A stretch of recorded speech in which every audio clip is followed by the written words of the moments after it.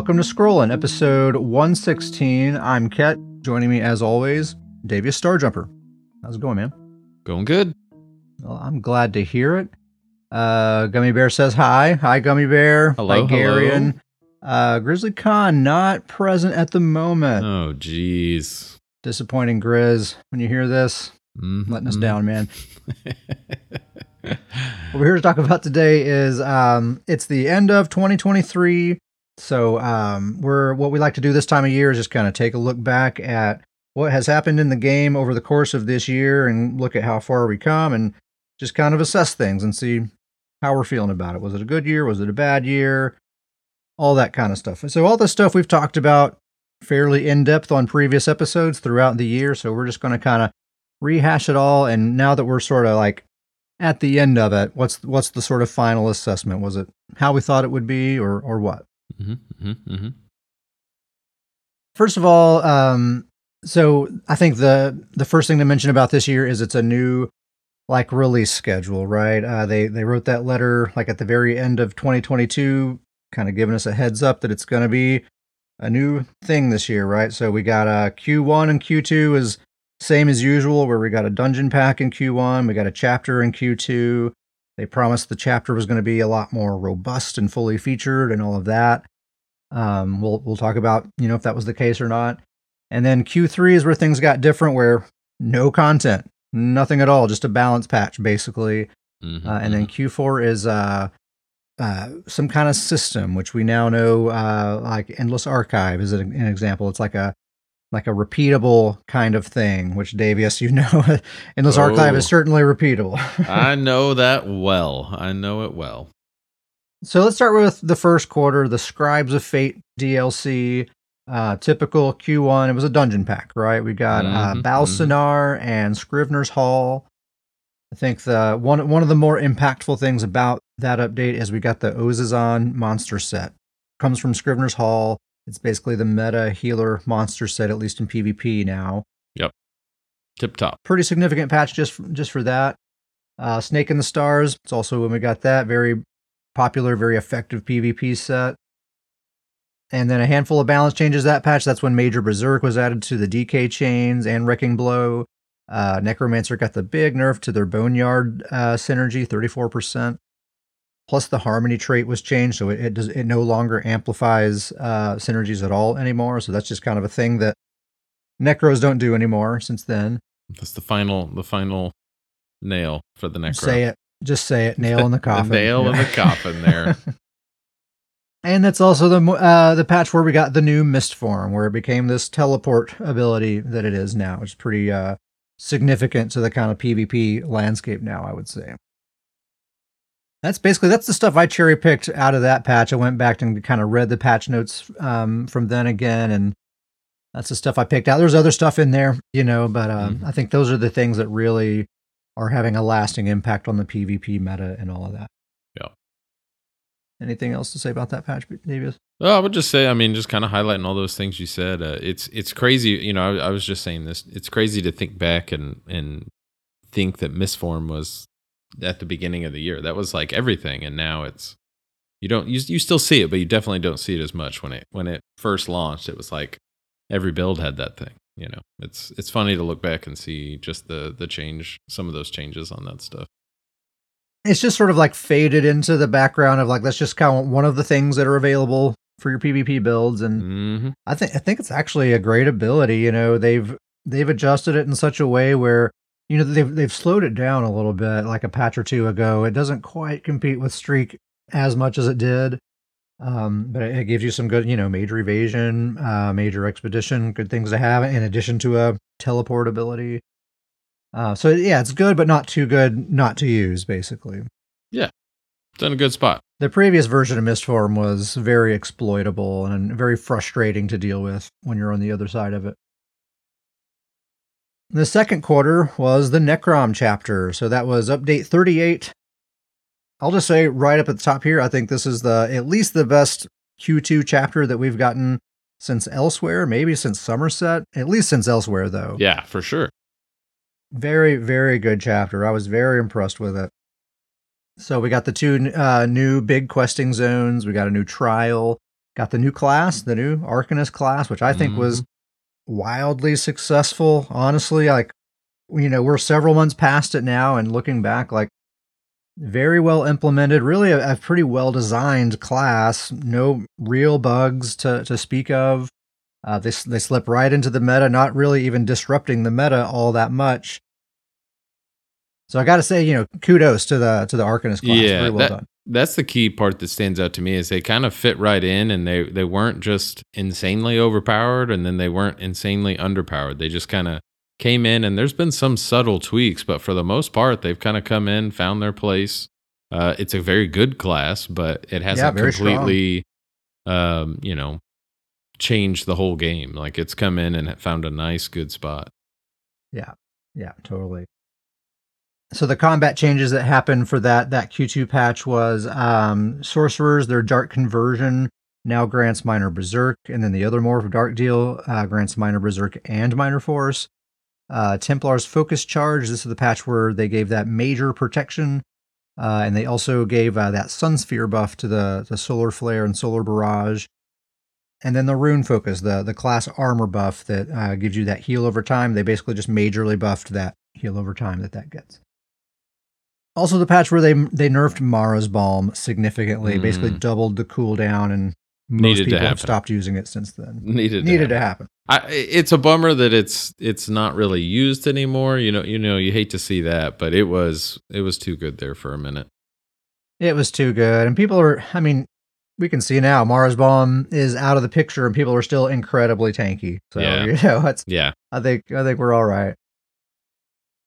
So Q3, it's just a base game patch. There's no name. Update 39 is the update.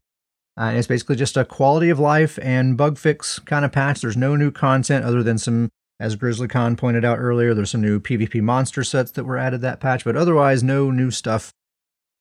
We did get the PvP death notifications thing. That is one new thing that was added, and it's kind of neat. Yeah. And then we got some combat and balance changes. The ones that I picked out to talk about here is the DK combustion passive was nerfed. Nightblade's Merciless Resolve is like brain dead easy to use now. It no longer needs to actually be activated. It's just always active, and it just lets you know when to fire that bow. Easy. And also Nightblade's cloak ability, their invisibility ability, also it now grants your major crit buff, and that's on both bars while slotted. You don't have to cast it or anything. So some nice things for Nightblades. And the Sorcerer's Bound Armaments ability, it got the same treatment as Merciless Resolve. It's just always active. You're always generating those stacks. You don't actually have to activate the ability other than to fire it once you have all the stacks. And it also gives those passives on both bars as well, the passives that you get with that ability. This is also the patch where the Destro Staff passives were changed. So Flame Staff now buffs, dots and status effects rather than single target. Lightning buffs direct damage and channeled attacks rather than AoE damage. So that's different now. It's also 12% instead of 10%.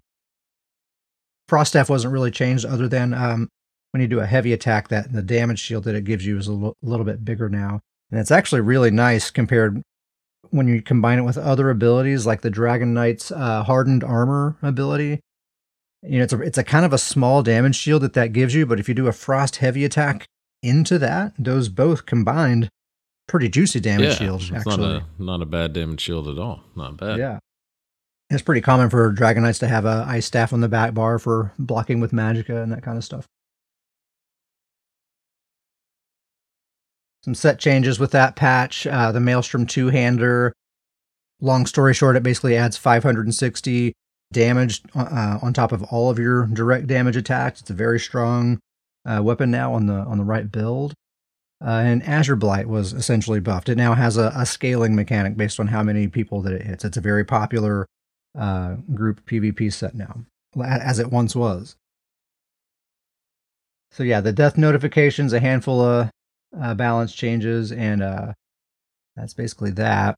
How do you feel? Mm-hmm. How are you feeling about Q3, Davius? Now we're a few months later. That's definitely that's the low tier if we're talking of the four. Q3 probably comes in last, but I think that was planned. That was expected.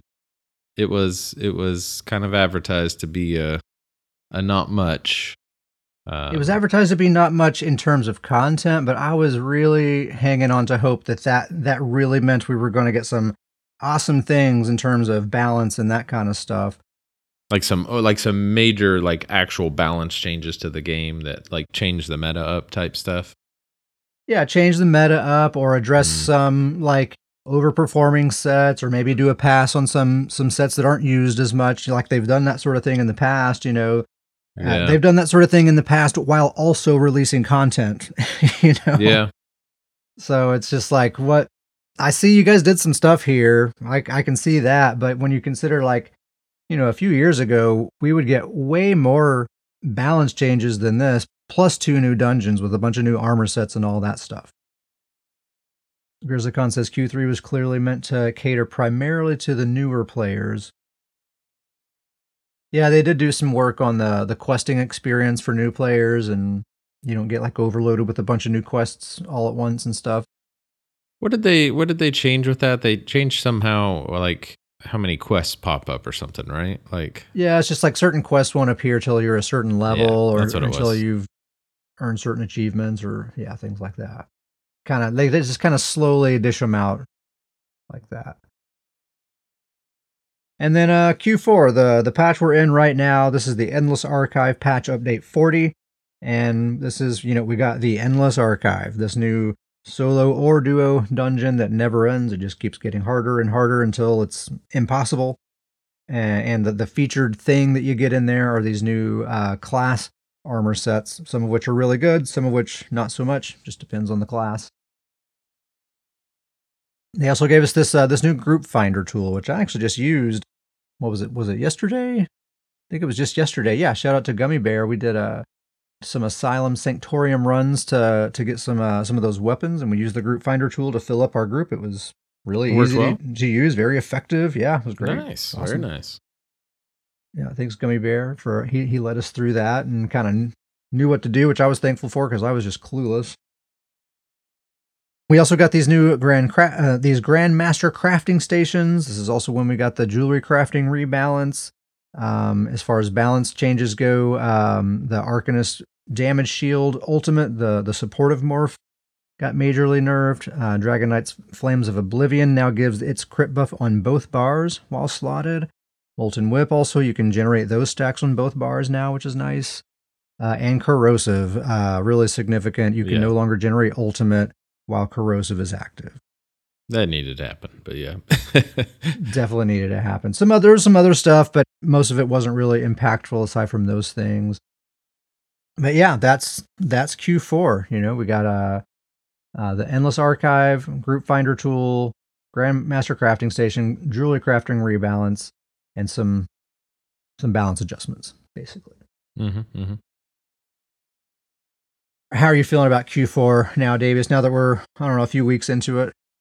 I feel pretty good about it. I feel like that the Endless Archive was kind of a wacky new thing, and it was more, they've done some wacky new things in the past, not all in Q4, but like, the card game or antiquities or things like that. Like they've added some of these kind of wacky extra things, and I enjoyed the Endless Archive more. Like I utilized it more than I did those things, I guess.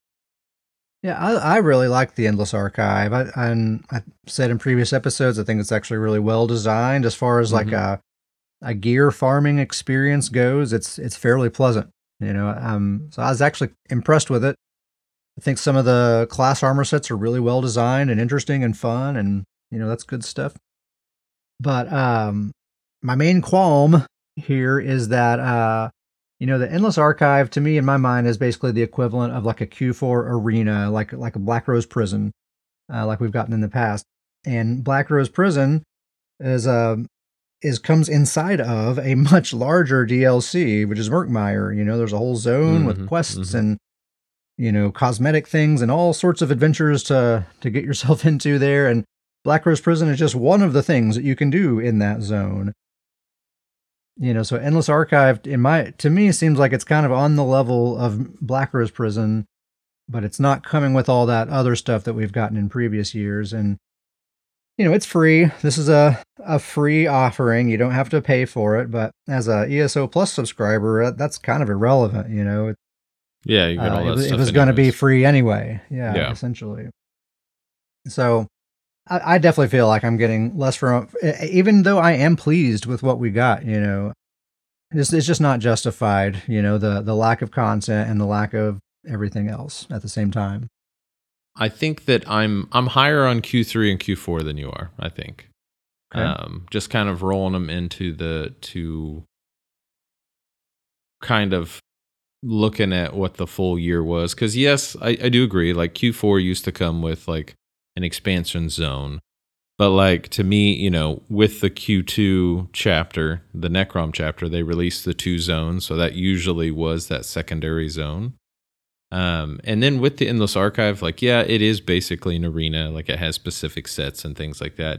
But I would say that it's a new mode to the game. Plus, there's other features. Like I'm not huge into the other features of Endless Archive. Usually, if I'm running it, I'm just going to run it for the class set that I'm looking for. Like I looked for, I farmed the DK class set forever. Got every piece now. But like there's other, there's vendors where you can buy tools. There's the power ups. There's like, I feel like it has a lot of extra layers to it.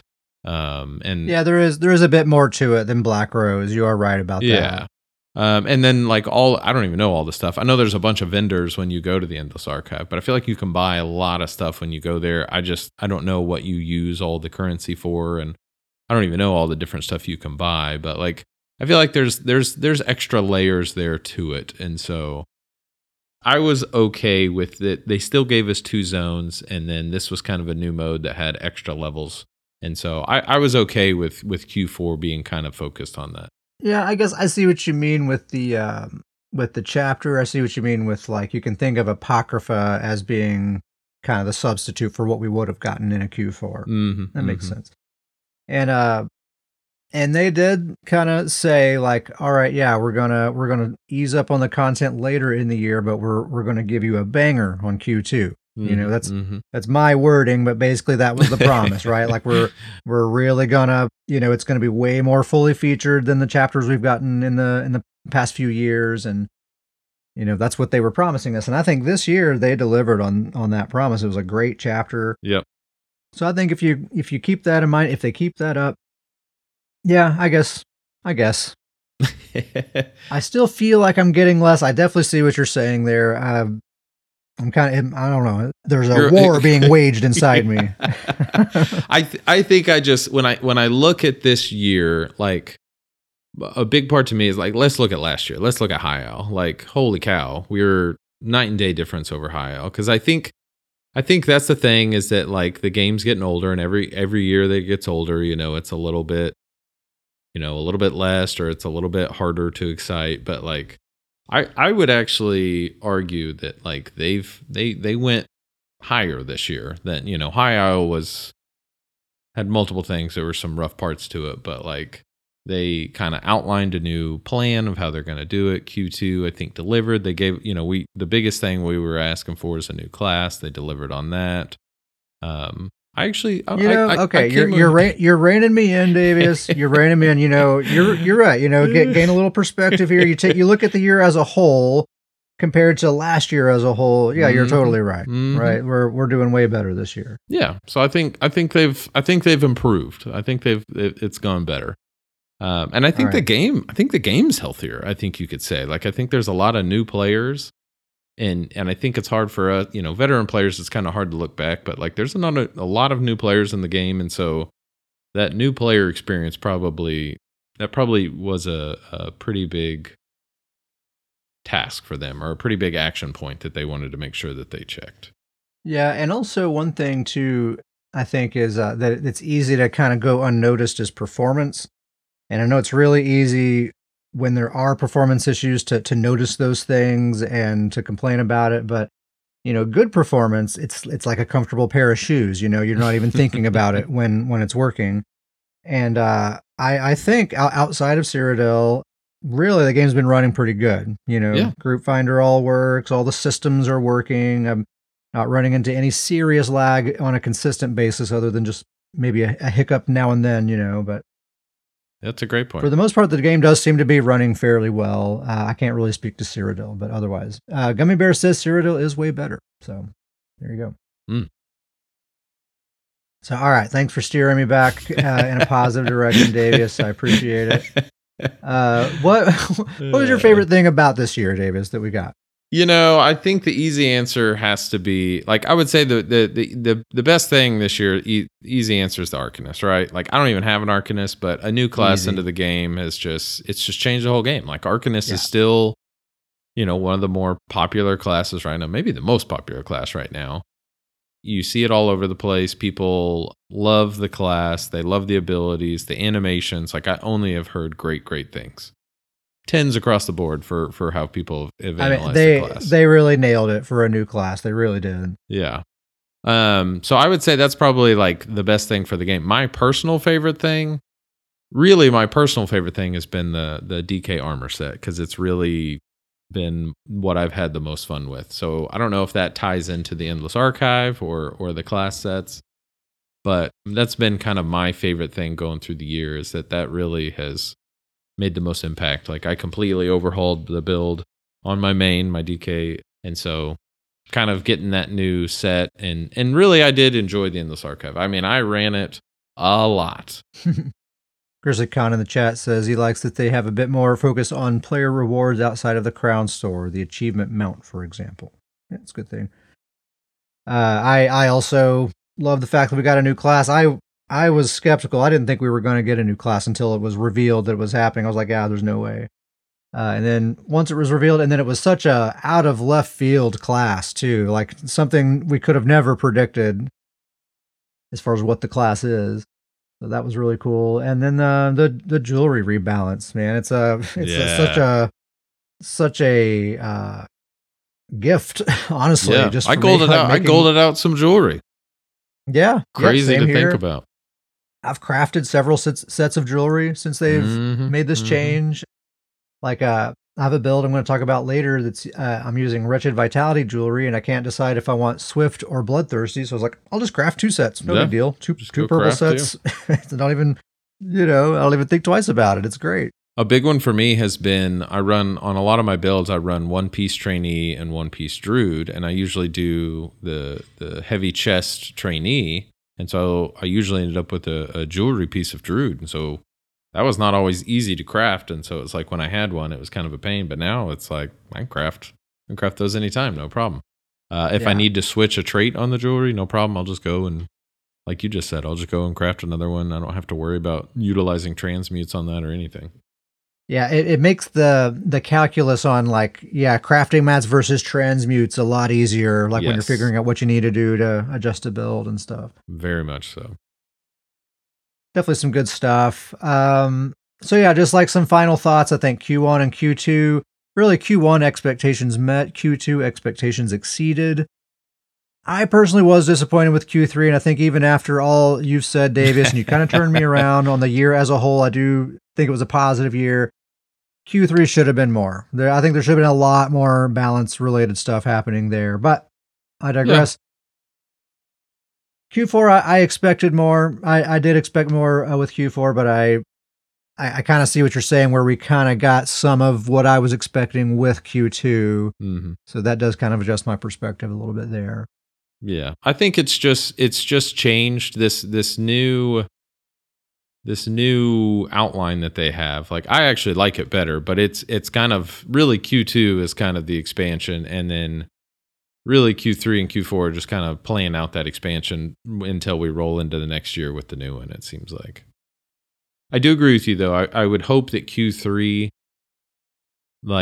could be kind of the annual, that's probably when I would like to see kind of like a meta shift. Like, if the meta is really pushed to one direction, that can kind of reset it so that we kind of have to readjust just for change, or use that as an opportunity. Like, I remember years ago, we would have patch notes where there was huge long lists of old armor sets that they reevaluated and made good again and all that sort of stuff. I'd love to see them do that, again, maybe every year, here's a few more armor sets we reassessed and Here you go. You said that earlier, and I actually really love that idea. Q3 would be a great time to just pick like 3 to 5 old armor sets and just randomly update them, like just to keep some of those sets that nobody's using at all, just to keep them up to date, or just make them worthwhile somehow. Anyway, let's do a quick, for funsies, let's do some wishes and or predictions for 2024. I'll go first. Necromancer, please God, do something about the Necromancers, guys. Really, what you've said with the Necromancer has been, that seems the most realistic, right? Just grant them buff coverage. Basic buff coverage, be a huge change. But even in this review that we've done, going back and looking at each one of these quarters, there's consistency with every single one of these, of them making buffs easier for different classes. I mean, you can go and look at each one of these, and it's buffs made easier for different classes, or made for them classes that are already doing well. Yes, and so it's like, I'm with you. I'm confused. Like, just give Necro some buff coverage. You're already doing it for other classes. You're finding ways in other classes to get them buffs. It seems like. And it's a small thing. It would have almost zero impact on PvE, but it would have a fairly significant impact on PvP, but not making them OP. Just the basic standard buffs that you need in a build. Just attach it to some of their class abilities. Yeah, and we're already off to a pretty good start with Necromancers if we can just do that. Yeah, it would go a long way with them for sure.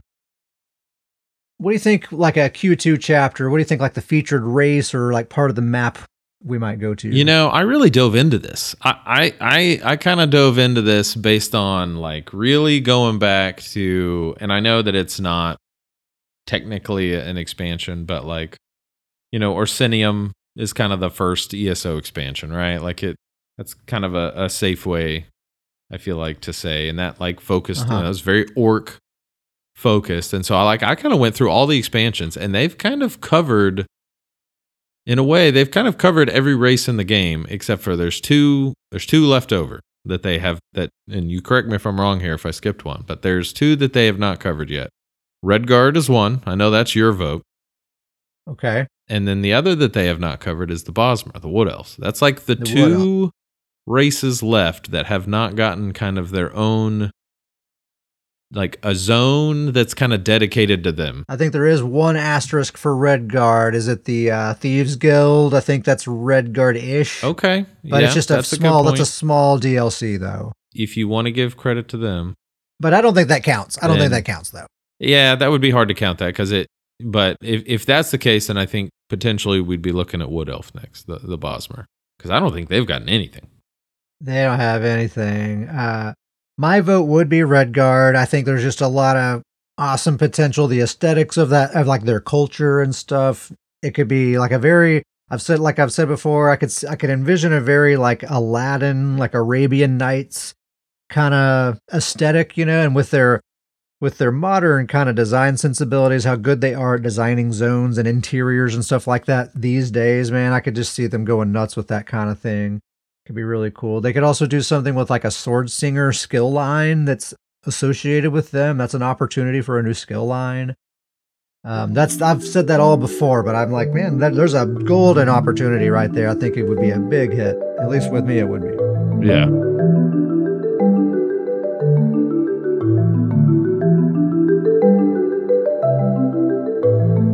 So let's talk about what's been going on here lately. First of all, they announced some Cyrodiil testing. Here we go. We're getting some PvP stuff is happening.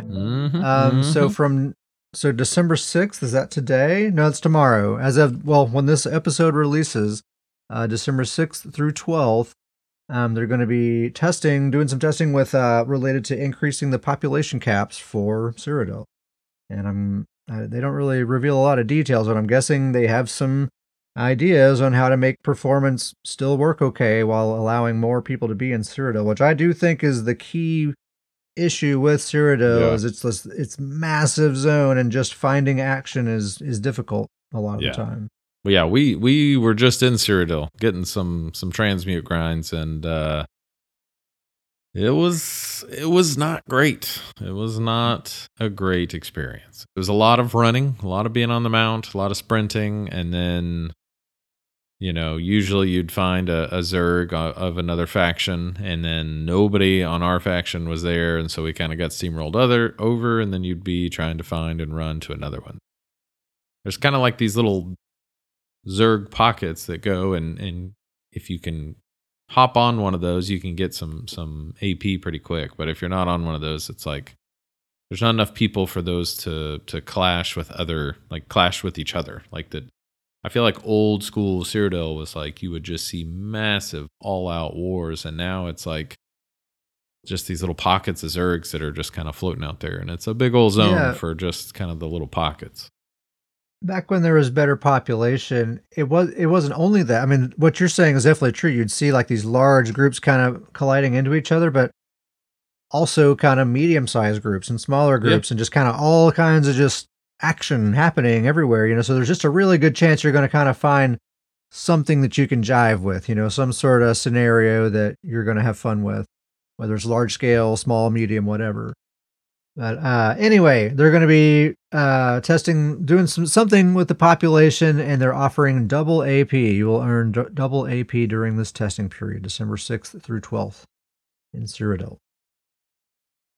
Davius, Lord of Nords, he is more Lord of Leaping than ever. I've seen it with my own two eyes. He has ascended to his top level. He's in his ultimate form. He has reached his final form. Yes, the Lord of Nords, the StamDK. As I said, farmed the Endless Archive, got the Basalt Warrior set, and I run that as a body set. And really, the rest of the build is just the 5-piece Basalt Warrior, 2-piece Bloodspawn, the Black Rose Prison dual wield, 1 trainee, 1 druid, and then it's Oaken Soul, the 1-bar build. All right, I got it right. I was trying to remember. Yeah. You knew it. You already knew the build. And then the bar setup is very simple, I would say. It's basically Whirling Blades. The spin to win is the spammable. I use Deep Breath for kind of the additional burst.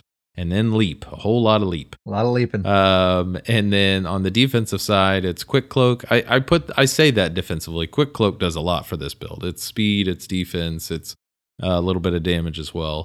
And then Cinderstorm is what I've started using that's what actually procs the Basalt Warrior. And that's been actually a great change. Just awesome ability. I mean, just a CC ability, a great hot that heals me, heals teammates. It's not huge, but it's definitely something. Basically free. Yeah, and it's basically free. And then I do coagulating blood for my burst heal.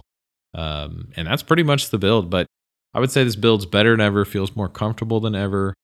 It was weird. I was really nervous. I think I had mentioned that in past episodes. I was really nervous about testing this out because it's all in on the leaps. That's really where it is that a lot of the sustain is based on the leaps. A lot of the damage is getting enough leaps.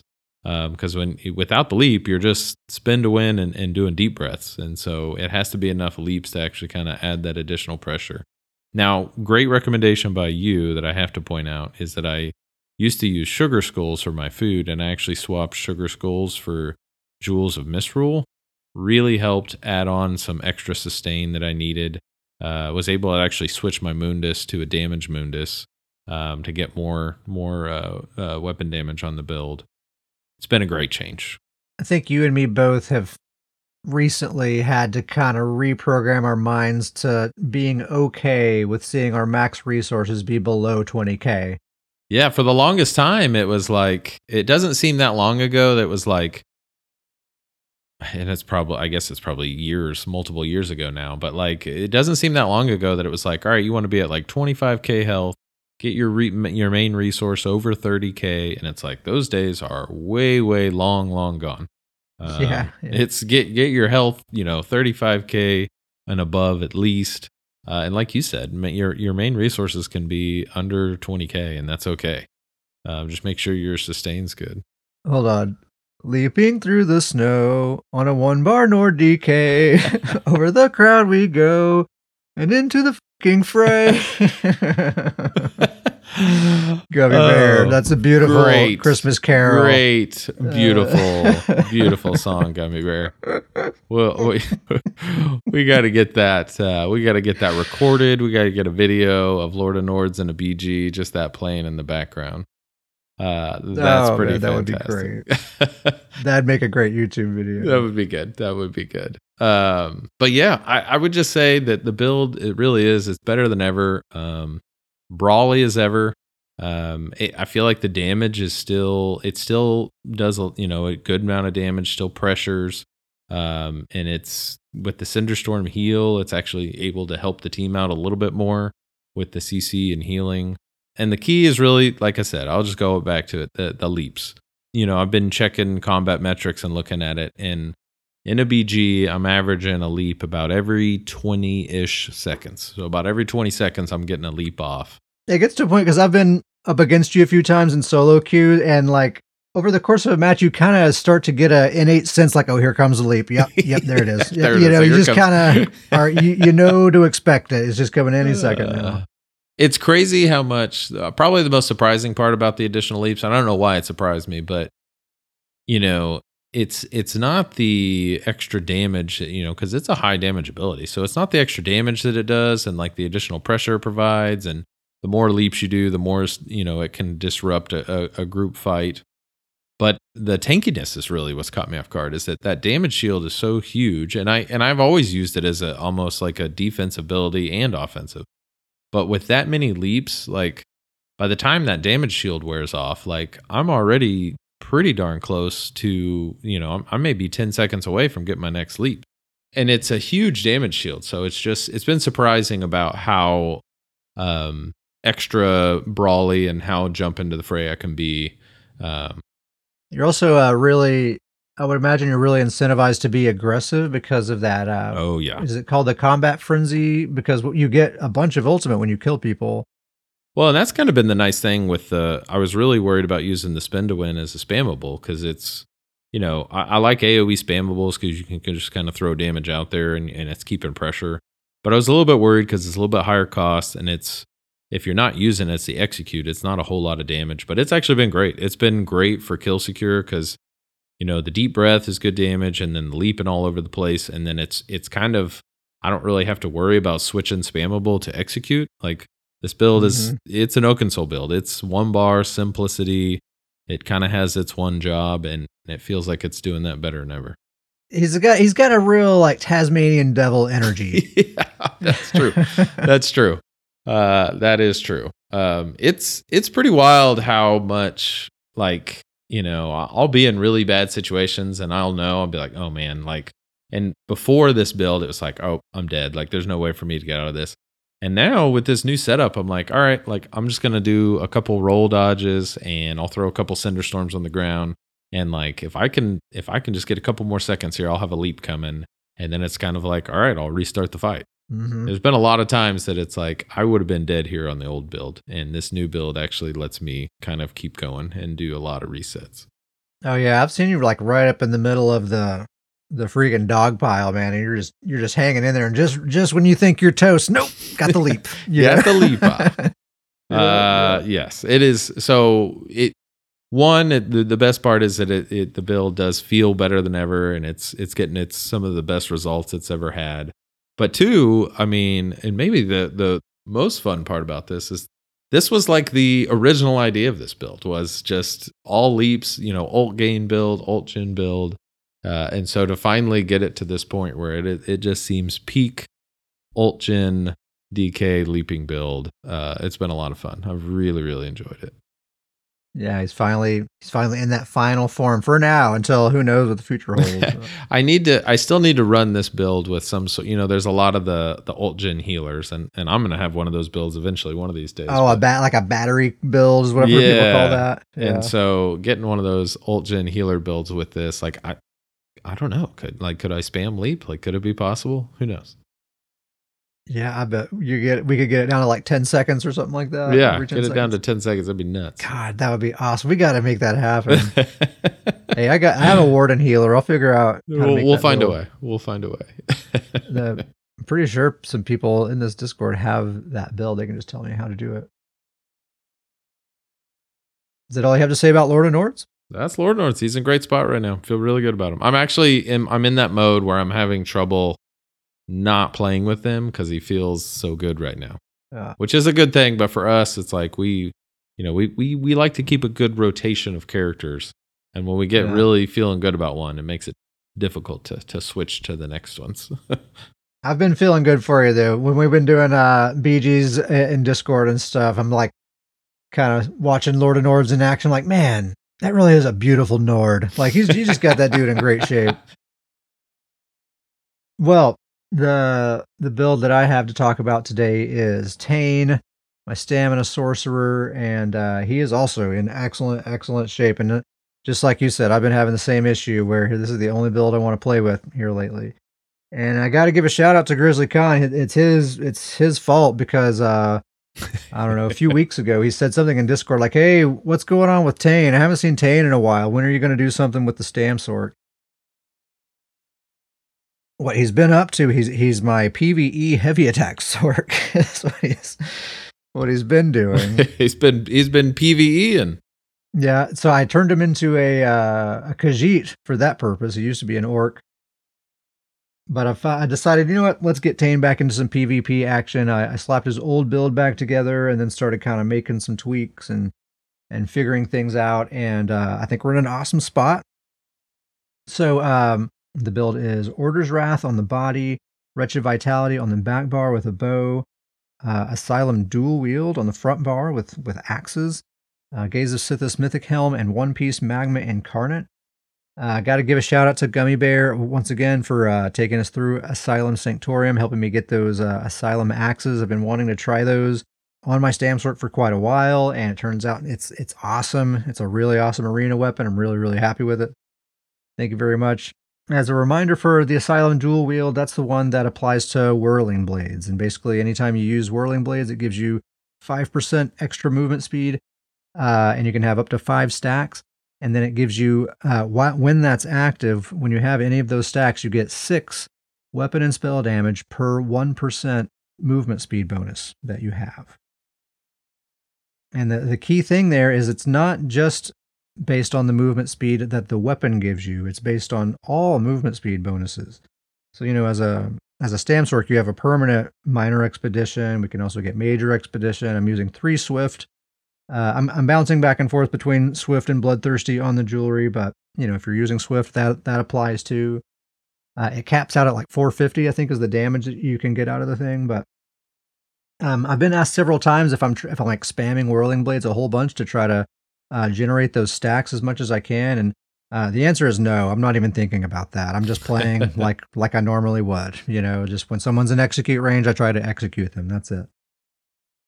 But it just so happens sometimes you'll find yourself spamming it to try to execute someone, and sometimes I just happen to notice that I'm going really fast, and it's really fun. Also, you've really picked up speed here. Yeah. That's awesome. I think it's awesome you're using the Asylum Dual Wield. I've always thought that's a cool arena weapon. I know that Asylum's an arena, right? I mean, I don't know. Well, arena type weapon. Yeah, it's what Zos calls it is it's an ability altering weapon. There we go. An ability altering weapon. Comes from a trial, but we call it an arena weapon. Yeah, I've always thought that was a really cool one, so I'm excited to see it working on Tane. That's a really cool setup. And it's so thematically perfect for a spin to win Stam Sork, that just wants to go fast. It's perfect. As far as Bloodthirsty versus Swift on the jewelry, I think they're both good. I've been going back and forth. I have 2 sets of jewelry, and Bloodthirsty is quite a bit more damage, and against some of those tankier targets, it definitely comes in handy. But Stam Sorks are extremely squishy. Probably the squishiest thing in the game, and that extra movement speed from Swift goes a long way to keeping you alive. And Stam Sork's kind of defensive kit is kind of made to work that way, to work with movement speed. And with the Asylum Dual Wield, that movement speed comes with some extra offensive benefit. It's not as much as Bloodthirsty would give you, but it is something. So I think you're just kind of getting more bang for your buck with that investment there. Swift, I think Swift is where I'm leaning. It's also the more fun option too. Sure. Well, and his results have been just fine. Like he's doing just fine. Yeah. Oh man, it's been the most fun. I've been, yeah, for the last couple of weeks, I've just been playing with this dude over and over and over again. The most clippable build that I have, I think. Just like every match, I'm like, oh, that was a sweet play. I got to clip that. Ooh, another sweet play. I got to clip that. Just like over and over again.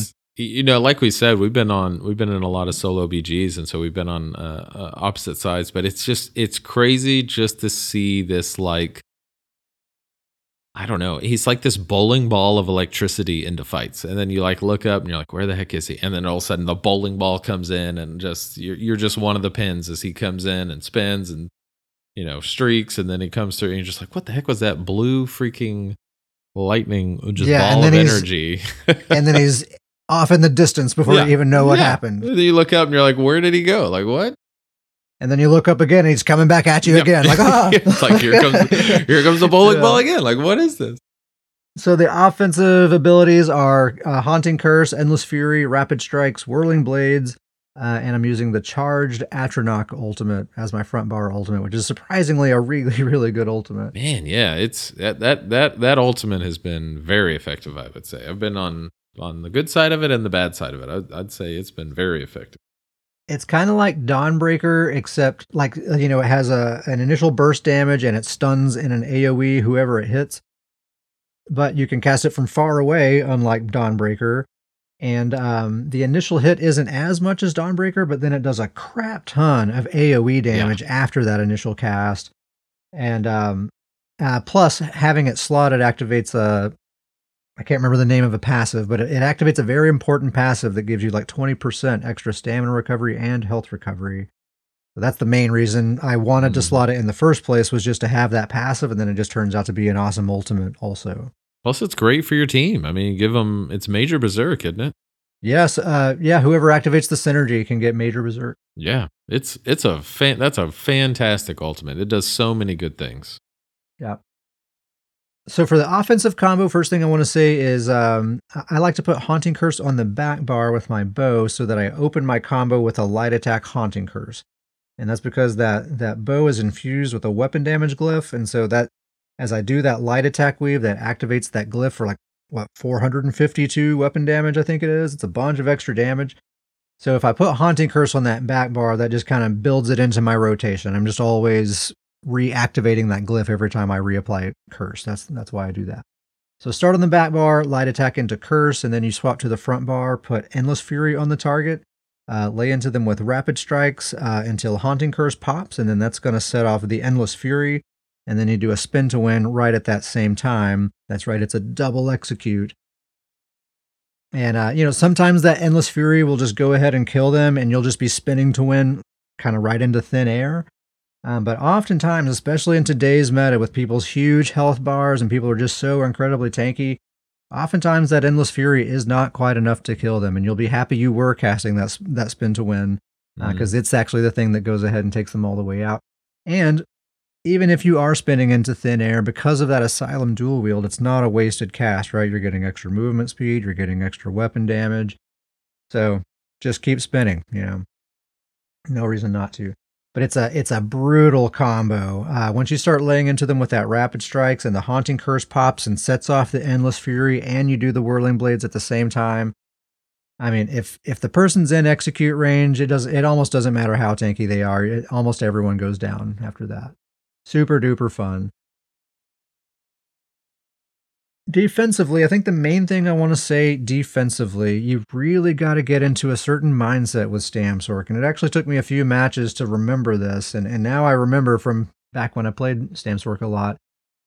You got to be smart about 1v1s. I think that's the main thing, especially with this build. It's a very squishy build. There's a lot of dots out there. There's a lot of status effects. You cannot just stand toe-to-toe and just trade hits with a Dragon Knight. You will lose. And this, you gotta remind yourself, this isn't Stormhaven. We're not doing honorable duels here. Your primary advantage over everyone else as a Stamsork is supreme mobility and resource management, right? Because you have Dark Deal.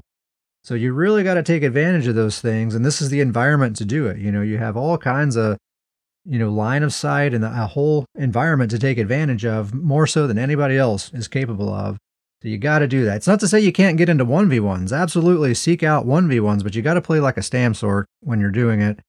Don't just try to stand there and trade hits with these tanky classes that don't hardly take any damage, you know.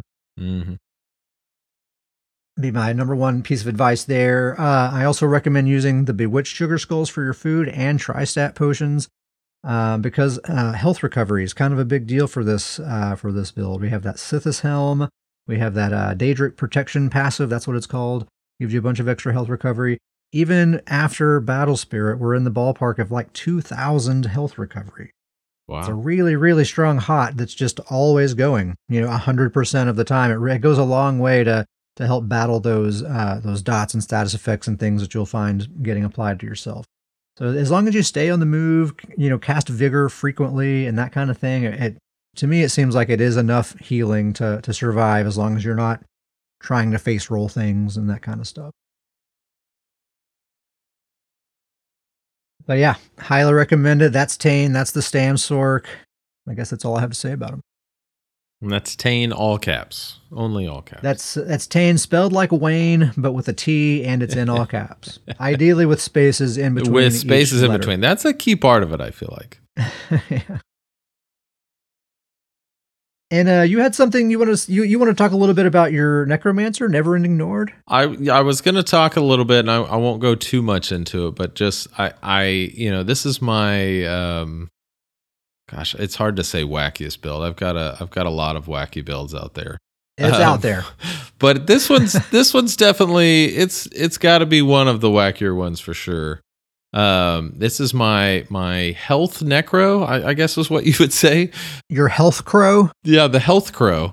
It is just all about health. The build is 5-piece Crimson Twilight, 2-piece Lady Thorn, 1-piece Druid, 1-piece Trainee, and then 2-piece Endurance. So I just do an Endurance weapon, and that's just for more health. And the whole point to this build is just all of those sets that I named off are just damage proc sets based on max health that also feed healing back to you. So Crimson, every 8 seconds it's doing this AoE damage, and then I get healing back. The Lady Thorn is more of kind of a burst level. It's a lot higher damage. You can only do it once every 20 seconds, but that's kind of a high burst opportunity. And really, the goal is just kind of get to the Goliath form, because that's when you get your AoE damage that is just a dot that's just ticking on anybody around you. And when you get in that Goliath form with the health on this build, you get up to 90k plus health. Can be 95k if you've got a warden on the team. And it's just the numbers kind of go insane when you get that high of health. It just kind of gets crazy. The spammable on the build is the Scythe. And that is, it's not a lot of damage, but you actually heal for an insane amount every time you do it. And it's an AoE ability. So, like I said, I've talked about this build. I haven't made any changes, but really the reason I kind of just want to talk about it is, like we said, we've been doing some Cyrodiil transmute grinds. And I never even thought about this. Like, I am not a 1v-exer. That is not me. But this is just one of the builds that I was like, all right, like this, I like the build this character has. I'm going to take it into Cyrodiil, get the grind for transmutes going.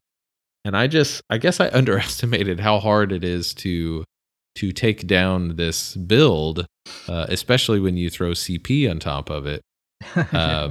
And I mean, I got in some of the most fun fight situation that I've ever been in Cyrodiil, just because this build it's just very difficult to take down. I was telling you about one that I was in we were defending a keep, and I don't even remember what faction it was. I think it was DC. We were defending a keep. We were way outnumbered, and they were kind of closing in on us. And they had like broken down the door and then broken down the main door. And I just was staying alive. I mean, I kept getting Goliath form. I kept using the Scythe. I kept kind of having my burst. And every now and then I'd use that Lady Thorn burst kind of timed up with everything. And I was able to take multiple people out. And that fight just kept going. They actually took the keep and then rebuilt the outer door, the inner door, the entire time I was still in the keep fighting, like fighting groups. And like that, How many would you say were on you? I mean, probably anywhere from 10 to 15 ish at a time. Like, I mean, it was just, and I was using the line of sight a lot, obviously, but like just when I thought I was about to go down, cause I actually used that necrotic potency ability as well.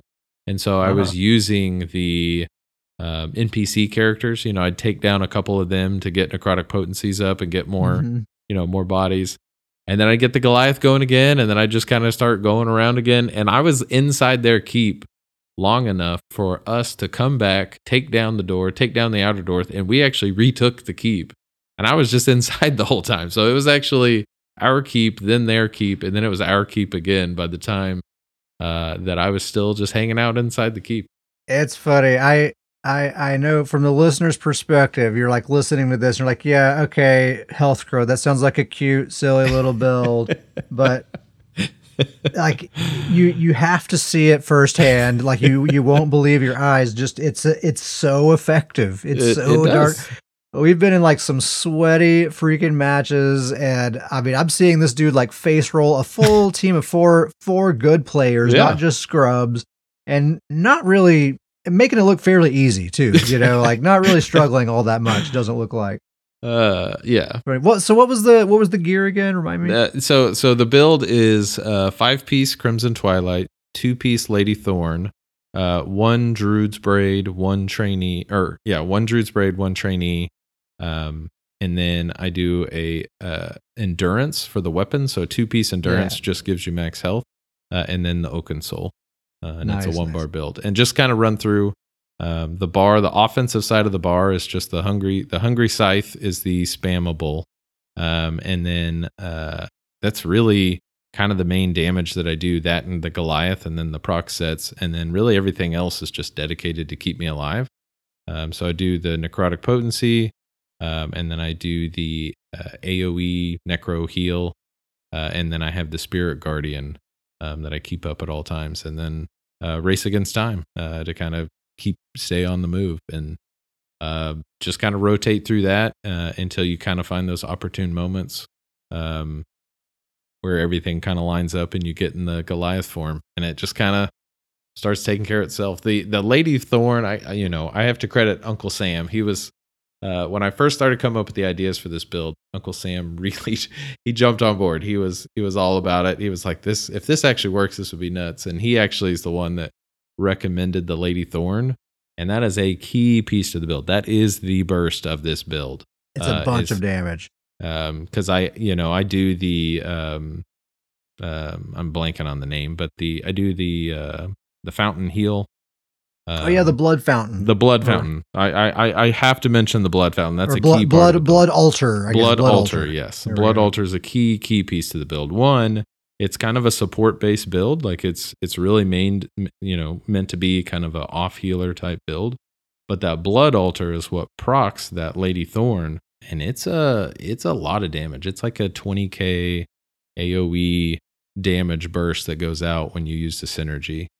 Basically, you do the altar, and then that allows me to get the synergy. It makes this little orb, and if that times up when you're in the Goliath, that makes the damage higher. And then if that Crimson also procs at the same time, it's just kind of a whole bunch of burst all at once, and it'll sneak up on people. Yeah, and plus you're healing from most of that damage at the same time. Oh yeah, it's all healing coming back, so it works out really well. Yeah, it's pretty crazy. Rizikun says it's so thematic. It sounds so fun. The never-ending Nord. That, and going back to what I said with Lord of Nords being like he's finally what I've always wanted him to be, just leaping like crazy. That's where I'm at with this build too. With the never-ending Nord, you've done this. Yeah, I just wanted him to be to the name. I just wanted to be this character that you just can't die. He stays alive. He's very difficult to take down. And it's been great. It's been a lot of fun. What better than 95k health? Perfect. I've really, really researched ways to try to get 100k just to see if I can do it, but I haven't found a way to.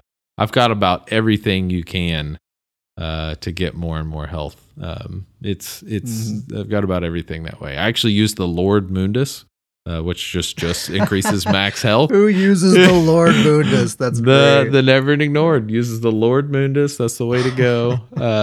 But yeah, it's been a heck of a lot of fun. Man, I love your freaking Oaken Soul builds, man. We were talking in Discord earlier. I called you the one bar whisperer. So true. Hey, that's a huge compliment to me. I'll take it. That's I love me some Oaken Soul builds. I love making them work. They're a lot of fun. Yeah.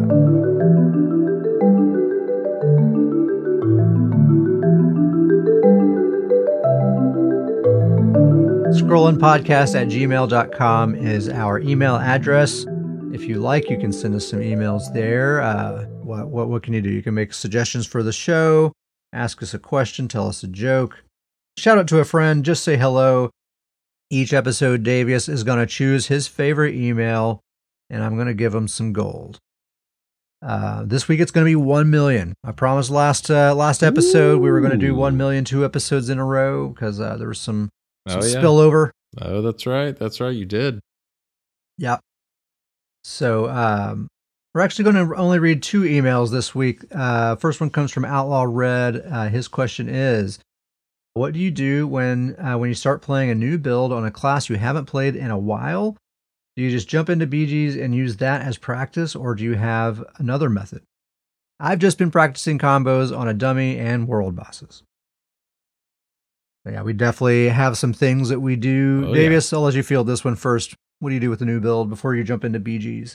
Well, the biggest thing that, and I think we're both on this, is this at Lower Yorgrim, great place, highly recommend a visit. But we, of course, I guess you've kind of switched off from this, but Giants. There's a place just outside of Windhelm that there's probably 10, maybe 15 giants that are part of a quest that you do there. But any build, and especially even if it's not a new build, but if it's a build I haven't played in a while, or even if I make a change to a build, I just run around there and just constantly get used to the rotation going against those giants.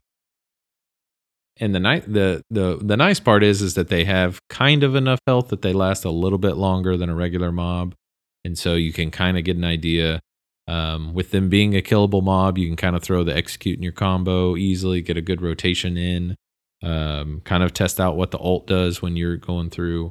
And I've been doing it so long that it's actually kind of been a good barometer of like where a PvP build is. Like on builds that I feel really good about, I kind of know the numbers that those get against giants. So that when I build a new one or I haven't played one in a while, and I kind of compare and go, okay, how do these numbers compare? And so that's the most common thing that I do is run over there, kill a bunch of those giants, and then just kind of rotate through, just get familiar with the rotation. Always kind of just continually get more comfortable with the rotation, comfortable with the bar setup.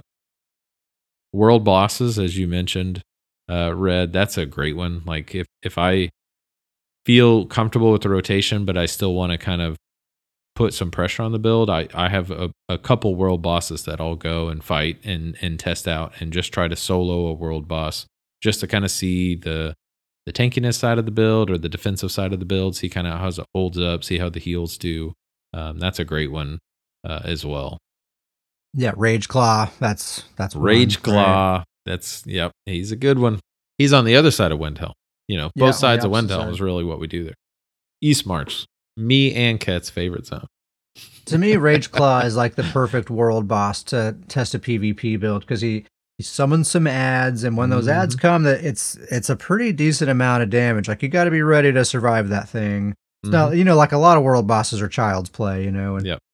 Honestly, this one can be fairly easy too, but I think that particular, he's called Rage Claw in East March. That particular world boss, I feel like that's the one that I can say like, okay, if I feel like it's easy to survive this world boss all the way to the end, then I probably have at least good enough survivability to jump into some BGs. Yeah. It's kind of what I go to that one for. I basically do the exact same thing you do. I fight world bosses, that one in particular. I go to that giant place. What was it called? Lower Yorgrim. Lower Yorgrim, or yeah, like you said, lately I've been going to, I think it's called Thorvald's logging camp. which is still in East March. It's just south of there a ways, and it's trolls instead of giants. It's just I think I like the route there a little better. But it's the same sort of deal. Yeah, it's just they're NPCs that they can soak up a little bit of damage. You can get all the way through a combo before they die, and yeah, I was gonna say the exact same thing. Once you've been doing that for a while, you kind of get a sense of like, whoa, that dude really died really fast, or compared to this other build that I tried before or whatever. And you just kind of, yeah, like I guess barometer is a good way to put it. It's just kind of becomes a good measure for you to use. Another thing I do, this might sound kind of silly, and it can go along with the giants thing, but it doesn't necessarily have to. You can go to any kind of like zombie area or just anywhere where there's just some NPCs around. I just kind of I just kind of spaz out a little bit and just kind of run around and go nuts and sort of, I guess, imagine like I'm in a PvP scenario. A long time ago, I watched a Christopher ESO video, and he made this suggestion, and it really stuck with me. It's actually a really good idea. Craglorn's a good place to go because their mobs are just a little bit tankier. Like, just go aggro some mob of like 4 or 5 NPCs and just see if you can kill them all without any of them ever landing a hit on you. Or at least if they do, you block it, and that way it's a very low, they're not going to kill you, but you can kind of practice there a little bit and kind of dip, dodge, duck and dive and work on your combo, figure out how to, when you're practicing on a target dummy, your combo is going to be delivered exactly perfectly every single time. But in reality, you're going to be dodging and blocking and doing different things and trying to make your damage line up while doing those things is the hard part, So doing that sort of thing, just aggro a mob and just sort of try to avoid their damage while killing them. That can be a good thing to do. Mm-hmm, mm-hmm. But then, yeah, I mean, they'll be too reluctant to just jump into a BG. It's not that big a deal. If you die a bunch of times, who cares? Absolutely. Don't worry about it too much. Absolutely. That's really, we kind of go and kill some of those mobs, but then just jumping into a BG and just understanding, like, maybe it'll take 3, 4, 5 BGs to kind of get the hang of it, to kind of get the feel or shake off any rust or anything like that. Yeah, I mean, it's almost certainly that very first BG you jump into. For me, with a new build, guaranteed, it's going to become crystal clear very quickly. Like, oh, this ability is useless. I need this instead. Like, you just kind of immediately recognize those things, and so there really is no substitute for just jumping in there at a certain point. Yeah, absolutely. Next email comes from Gummy Bear. Gummy Bear asked, "What was your favorite childhood meal? The meal that brings back memories of home." Davius, you first. What do you got? So the one for me, I'm going to go with growing up, it was always my birthday request meal, and it was homemade macaroni and cheese with Italian sausage. Now, the Italian sausage was not in the macaroni and cheese. It was like a homemade macaroni and cheese with like links of like Italian sauce. It's so good. So good. And then I'll cap it off with this is a cake that my mom made. It's called a gooey butter cake. I don't know if you've ever had it. Never heard of it. Oh my gosh, it's terrible. I think if I ate it now at my age, I would just die. I would just keel over instantly. But oh my gosh, so good. So homemade macaroni and cheese with the Italian sausage. Once you finish that up, slice of gooey butter cake. I'm hungry just thinking about that meal. I'm going to have to look up gooey butter cake. That sounds like my kind of food right there. Oh, man. I would eat it and not die. I would be just fine doing it. It's so good. It's so good. All right. I got a few. The thing that if my mom asked, like same thing like birthday meal, or anytime my mom asks what I want her to cook. And by the way, everyone else that she asks, it's the same answer. She has this special lasagna that she makes that's so good. And honestly, in general, I'm not a huge fan of lasagna. I don't hate it, but it's not like I love lasagna. But she makes it a certain special way that only she makes it. You can't get it this way anywhere else, and everyone just goes crazy for it. It's so good. And it's weird. We're like a country family, It's like weird that lasagna is like this specialty thing that she makes, but it's so good. She She also makes really, really good homemade onion rings. That's number 2. Like if she's asking what to cook, make me them onion rings, Mom. Just make a big old batch of them. I don't know. There's some kind of special crack in that batter. They're so good. That sounds good. I remember she told me one time the key is you need the large yellow onions for onion rings. Those are the right. Okay. I don't know the rest though. That's a start, right? That's a start. Yeah. What else? I mean, if we want to go way back to early childhood memories, I mean, my very favorite thing was just like a fried bologna sandwich on Wonder Bread. Oh, interesting. What was your favorite? What was your favorite like out to eat meal during that time? Do you remember? Pizza Hut. 90s Pizza Hut. I mean, that's the goat right there. Yeah, that's mine as well. I don't know if you remember this. There was the pizza by the foot from Pizza Hut. It was just I remember, yeah. They gave you this giant rectangle of pizza. That was, man. Or no, it was the Bigfoot pizza, right? Oh, yeah. That's right. It was called the Bigfoot. Yeah. And it was just this giant rectangle of pizza. Yes. And if you went to a birthday party and they popped that out, you'd be like, oh man, we're eating good today. Dude, Pizza Hut, it was a different establishment. It was massively different back then. Yeah. It was really like a family restaurant, like a very different thing now. Yeah, get you a salad bar, get the. Yeah. Yeah, you had to do your obligatory as small as possible plate of salad, and then you could just gorge yourself on pizza. Yeah, then you just unlimited pizza. There you go, Davius. Who are we going to get? Now, Gummy Bear says he's forfeiting. All right, congrats, Red. Congrats, Red, our winner. Okay, Outlaw Red coming your way. 1 mil, buddies. Next time I'll log in. We have a guild. The guild's name is Stoon's Goons. It is literally the best PvP guild in the game, and it just so happens to be the best named guild on the PCNA server as well. It's also the official guild of the Scrollin' Podcast. We are on PCNA and Xbox NA. If you'd like to join, send us an email at scrollandpodcast@gmail.com, and we will send you an invite. If your guild list is full, or if you're on a different platform, that's okay. The real action is happening on Discord anyway. That's where all the conversations are happening, and honestly, every day it's just kind of a party on the Discord. Yep. An in-game membership, absolutely not required. Everyone on the Discord is a fully fledged goon. So scrollandpodcast@gmail.com, and we'll get you in there. If you'd like to support the show, one easy thing you can do is open up the Apple Podcast app and give us a star rating, and especially a written review. That helps a lot. If you'd like to go a step further than that, you can go to patreon.com/scrollandpodcast and sign up to receive Stoon's Boon for $3 a month. That gives you access to a number of things, including the Booncast, which is like a mini solo podcast that I do on the off weeks. Also started doing a new thing on the Patreon. We're going to try this out and see how it goes. Davius, if you're not aware, is a talented artist, and he's created some artworks based on our characters.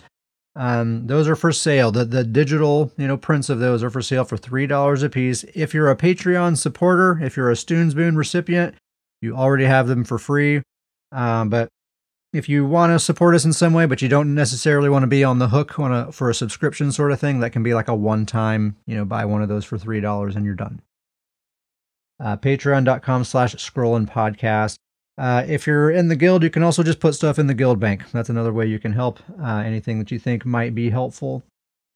And at the very least, just join the Discord. Just kind of being our friend and hanging out with us and talking to us about build ideas and different aspects of the game. A lot of that stuff makes it onto the show, so it actually helps us out a lot just having you as a friend. So scrollandpodcast@gmail.com to get that invite. Shout out to the chat. We have Garion, Grizzly Khan, Gummy Bear, Miracle was in here earlier. I think that was it. Thank you guys for being here. Really appreciate it. Shout out to Zemo, Outlaw Red, Gummy Bear, Uncle Sam, Grizzly Khan. Grizzly Khan actually gets his own special extra shout out. He bought a house recently, or is in the process of buying a house, or he's getting it done. Not clear on the details, but congratulations, dude. I know it's a big deal, especially in this economy. Shout out Grizzly Khan. But yeah, again, shout out to Zemo, Outlaw Red, Gummy Bear, Uncle Sam, those guys too. We've all just kind of been playing lately, and it's been a lot of fun as usual. Shout out to the Elder Goons, the OGs. Thank you guys for being around for so long and for being our friends. And shout out to our Stoons Boon recipients: Pork Body, Toadster, Gummy Bear, Grizzly Khan, Thomas, Taggart, Mother of Dragons, Sudica, Jim, Maxwell, and Derpenstuff. Thank you guys so very much. And a quick reminder that this is going to be the last episode of 2023. We're going to take a holiday break. So, the next episode normally would be 2 weeks from now, but we're going to skip that one. And the next episode will be 2 weeks after that. So like a month from now. I probably will drop a couple of Boon casts during that time. So for the Stoons Boon people, you'll get a little something, but otherwise we'll see you in 2024. Happy holidays. Yeah. Davius, anything else? I think that's it. Okay. Thank you guys very much for listening, and we'll see you next time.